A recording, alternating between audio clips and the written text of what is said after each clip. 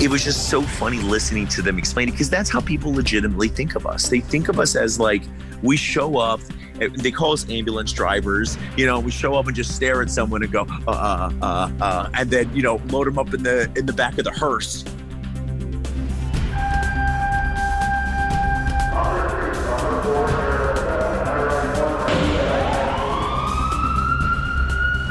From Los Angeles, this is Code 3, the Firefighters Podcast, hosted by award-winning journalist Scott Orr. Code 3 features interviews with leading members of the fire service, discussing firefighting strategy, tactics, and other topics you need to know more about. Now, here's Scott. That's right, and I will not let Parkinson stop me. Thank you for joining me for another edition of Code 3. You are listening to the show for and about firefighters that gets the point across in about 20 minutes. Let's get started. If you spend any time on Facebook, you've probably seen the videos posted by Fire Department Chronicles. If you haven't, you need to. Go there right now and look them up. I'll wait.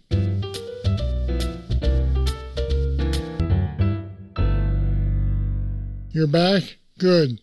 The man behind these videos is Jason Patton. He usually, but not always, plays all the roles himself. Here's one of my favorites. New scenario. You arrive on scene, patient's in full respiratory arrest. Okay, he's in respiratory arrest. I'm going to go ahead and grab my airway bag and intubate him. Can't intubate him. There's an octopus on his face. Okay, I'm going to pull the octopus off. The octopus has been trained in the art of anti-pulling. You can't get him off. I'm going to get my scalpel. I'm going to get my scalpel and I'm going to cut it off. You can't get the scalpel out. Your partner has glued the airway bag shut. Why would he do that? It doesn't matter. What are you going to do? Jason's covered a lot of ground on these videos.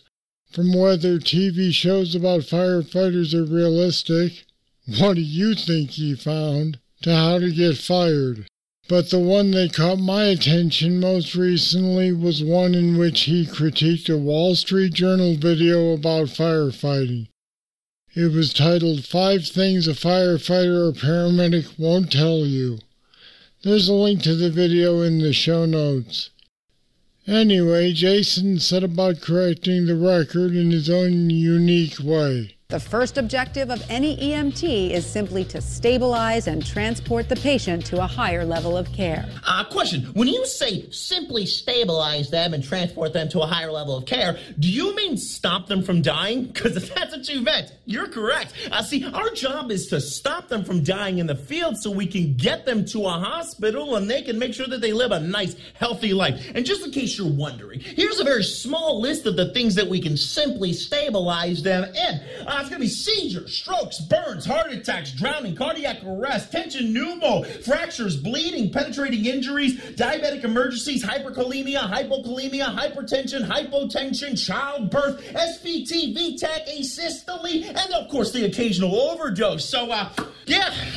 Jason Patton is a career firefighter and paramedic who has worked for Riviera Beach, Florida Fire Rescue for 11 years. He also works with a treatment center specializing in mental health and addiction for first responders. And he's the vice president of Fire Department Coffee. And Jason Patton joins me now. Welcome to Code 3. How are you? Doing well. So Jason, you are a madman on these videos. What prompted you to start producing them? Honestly, it all started with, us messing around the station. Like a lot of people have done this over the years. We'll film ourselves doing whatever, something, nothing too stupid because you never want to put that on the interwebs or anything, but just messing around, standard stuff. We threw a couple videos up on the internet and Facebook and stuff like that. Got some views. And the whole thing was we were doing National Geographic Fire Department edition. So we were having a good time, joking and laughing and everything. And then we put up one and we were hunting for the paramedic via his natural mating call, which was bitching. And they got like 100,000 views in like 8 hours and I was freaking out. But I think it's because it's definitely about as true as you can possibly get when it comes to any of these, stereotypical things that we all deal with. Nah, these videos are usually pretty funny, but sometimes they also make a serious point. Mm-hmm. Yeah. This one on the Wall Street Journal story was like that.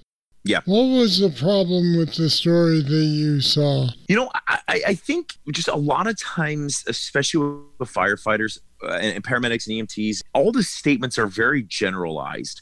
And then instead of doing any realistic research on any of this stuff, it's all just this, you know, oh, they work 24/48s, which is 100% true for most people. But, you know, what they don't realize is that's 8 hours more per week than the average person is working.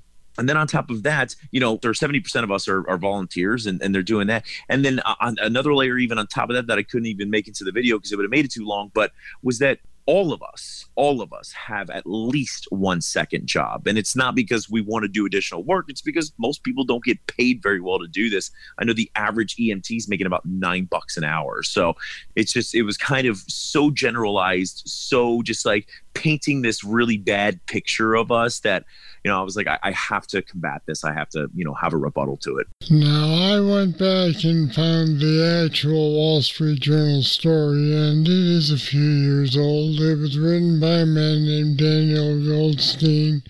It's 10 things firefighters and paramedics won't tell you.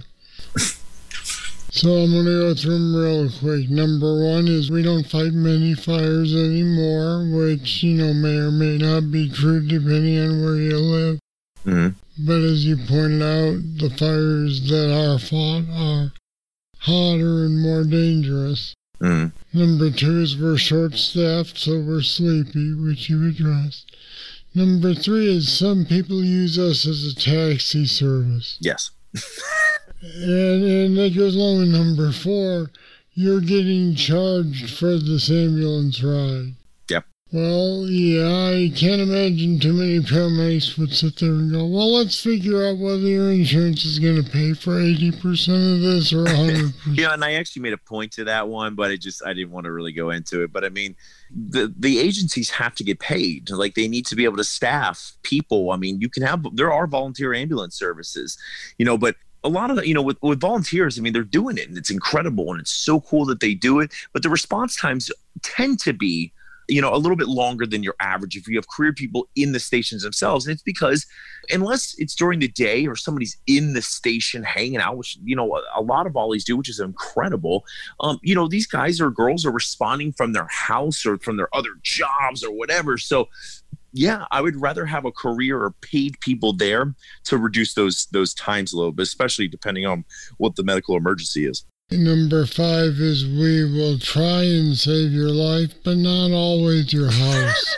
In the article, there was a quote from Rick Lasky about risking a lot to save a life. Yeah, and I actually that would be one of them that I actually agreed with. Like, you know, save your life, but I mean, if it's getting you out or saving your house, we're going to pick you 10 out of 10 times. Number 6 is we only work 8 days a month, which we've discussed. Number 7 is fun. We get paid way more or way less than you think.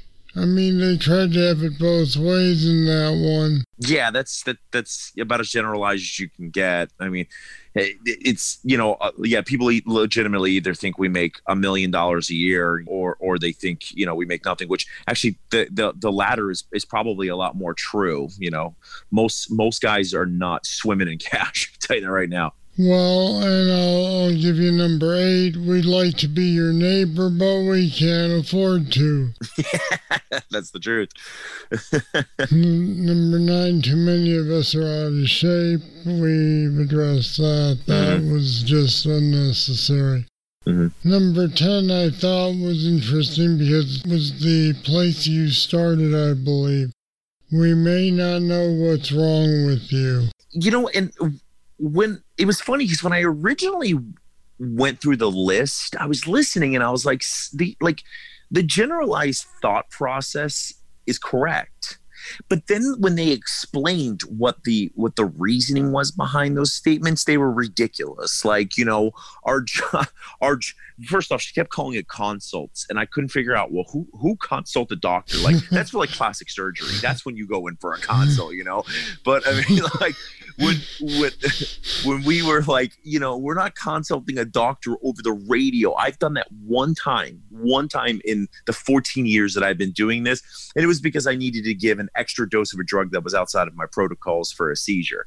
But it was just so funny listening to them explain it, because that's how people legitimately think of us. They think of us as like, we show up, they call us ambulance drivers, you know, we show up and just stare at someone and go, and then, you know, load them up in the back of the hearse, because that's, you know, obviously what they used to use. You just load them in the back of the hearse, and then how much diesel can we get into this thing? Go. But I mean, it's obviously, I mean, depending on where you work, there's a county north of me. They do nitroglycerin drips. They still use dopamine for dopamine drips. I mean, they do epinephrine drips. They do like, they have protocols. I think they're still trained on pericardial synthesis. Like, these guys are trained well above what most people are trained to, and it's because of the environment that they're in. So yeah, just to say that we load and go, 100% not true. Now, the story had an interesting quote, which I'll read here. Even paramedics who can administer life-saving drugs, insert breathing tubes, and can read cardiac monitors can't do a lot of interventions in the field that they used to without an okay from a doctor at a hospital first. It really comes down to like, what kind of interventions do you want us doing in the field? I mean, when we bring these people into the hospital, depending on what their situation is, they need to go into sterile environments. I mean, you know, the number one thing killing people in hospitals and you know, depending on the situations, it's going to be infection, right? So, like, you know, infection and dehydration, the two biggest things that kill people who have burns. So, you know, you don't want us doing certain things in the field. Not that we couldn't do it, but, you know, we try to minimize the amount of outside exposure that's happening. So, yeah, I mean, but again, depending on the area that you're in, depending on like what your level of training is, you're doing everything that a doctor's doing. The only difference is we don't have an x-ray machine. And I've actually heard about them possibly trying those things out inside the trucks, and I'm good. So this story strikes me as sort of half accurate. It plays up the startling aspects, but downplays the reality. Do you find that in a lot of cases in stories like this that are written by everyday reporters that this happens? Absolutely. I mean, I think that's a standard. I think that's a standard practice for, I'd love to say, news agencies. Like, I don't blame this lady. I know what she's doing. She's doing what her job is. Her job is to read a prompter and explain the story and whatever. I mean, she has to report on a million things a day. So, you know, it is what it is. But yeah, people, especially news agencies, they will paint the picture to obviously go towards their own motives or whatever their thought process is, or so on and so forth. But it's not just news agencies, it's everybody. Everybody does that. Everybody paints a picture that definitely demonstrates their thought processes or really goes for whatever they're trying to represent. All right, that's fair. Now let's talk about Hollywood for a bit. What's the most realistic or least fake TV show about firefighters and or paramedics? I would say like Rescue Me. I didn't see the latter seasons.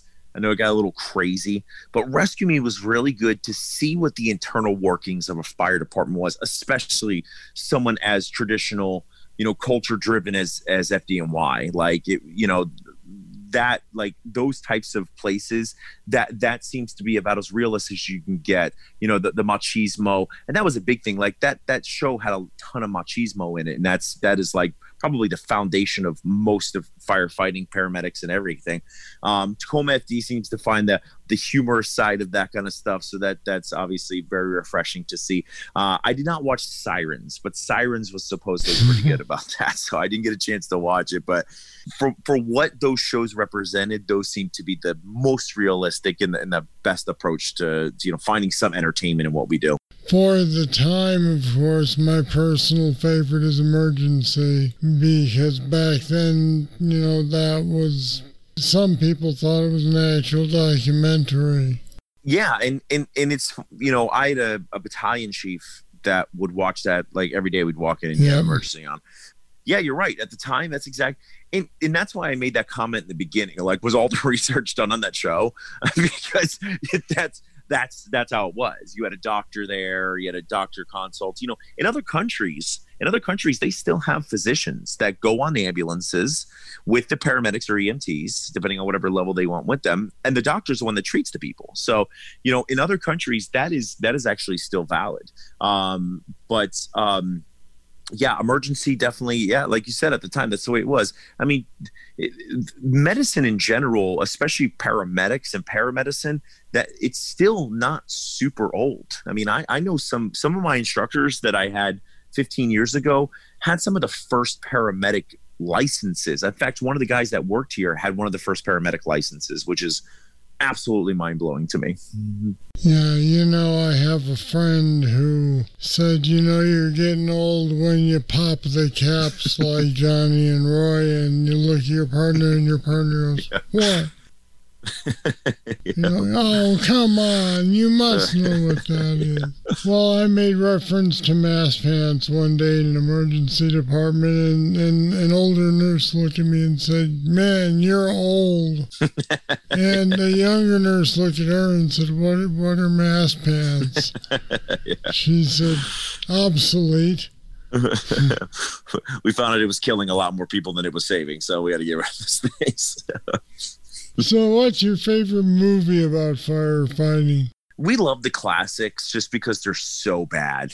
Like, you watch Backdraft before you become a firefighter and you're like, yeah, this is what I want to do. And then you become a firefighter, you're like, Jesus Christ, all those people would have been dead in the first 20 minutes of this movie. Like, you know, 100% true. You know, I love Ladder 49. Ladder 49 seemed to kind of gravitate more towards the reality of life and what really, you know, I like how they played the pranks on each other, you know, that's the way it is in a firehouse. And we all know that a lot of that stuff wouldn't have happened, but, you know, probably those two tend to be the more humorous and probably the closer ones, or not humorous, but the closer ones that I like. So what's your most popular topic to do videos on? Right now, it seems to be rebuttals. You know, it seems to be like watching the shows and explaining what would have really happened, or, you know, rebuttals against people that have interesting opinions about firefighters. The go-to number ones that always seem to do well, no matter what the environment is or what's going on, is any kind of description of what like the different people that you're going to work with. Because what is absolutely hysterical to me, and I've been traveling around just for various reasons ever since the, you know, Fire Department Chronicles started about 4 years ago. It does not matter what station you walk into. It doesn't matter what city it's in. It doesn't matter what country it's in. Every single fire station you walk into all has the same exact people. I mean, it does. I don't know if it's like something that you don't even realize happens, or if it's built into your DNA when you become a firefighter. But the second you walk in there, there's that driver engineer that doesn't want to do anything, or the other driver engineer that checks their truck out completely. You know, you got the guy that just wants to come in, do no duties at all, or the guy that's doing everything. You got the guy that's farting all the time, or the guy that's stealing all the food out of the refrigerator. You know, like, I mean, there's just always the same group of people. That guy that's showing up 2 minutes before shift change and you want to punch him in the face because you don't want to get a late call. Like, it's always the same. It's always the same no matter what. Which is probably why your videos resonate, because everybody can recognize the people they work with. Yeah, and that's the way it is. Like, I put out the different paramedics and the different EMTs and different drivers was a big one, you know, like, or things. I mean, universally, all of our patients all say the same thing. They all do. Like, you walk in there and you have the lady who's like, I'm short of breath. And then she's like, let me finish this cigarette. And you're like, you are obviously not that short of breath. You know, it's always the same. Well, you do a great job with those videos. I've noticed your YouTube channel has, hundreds of thousands of views. So you're doing a great job with them. Keep it up. I appreciate it. I very much appreciate that. All right, Jason Patton, thanks for joining me today on Code 3. Thank you so much, sir. I appreciate it. What do you think of the way news media and or Hollywood portrays firefighters? Any pilot will tell you reporters don't generally have the specialized knowledge of the subject that it takes to report on aviation. And the same is frequently true of firefighting and EMS as well. Now, cops and fire were my beats for a lot of my career as a newsman, and I spent a lot of time explaining to other reporters how this stuff works. They didn't know. I'd like to hear what your experience has been like. You can leave your comments on our website at code3podcast.com/funny. There's links to more info like Jason's company, Fire Department Coffee, and videos there as well. Check it out. Alright, that's it. That's all for this edition of Code 3. Thank you for listening. I'll be back next time with more, and I hope you'll join me. I'm Scott Orr, and until then, stay safe. To contact us, get more information on today's show, or to subscribe to the podcast, go to code3podcast.com.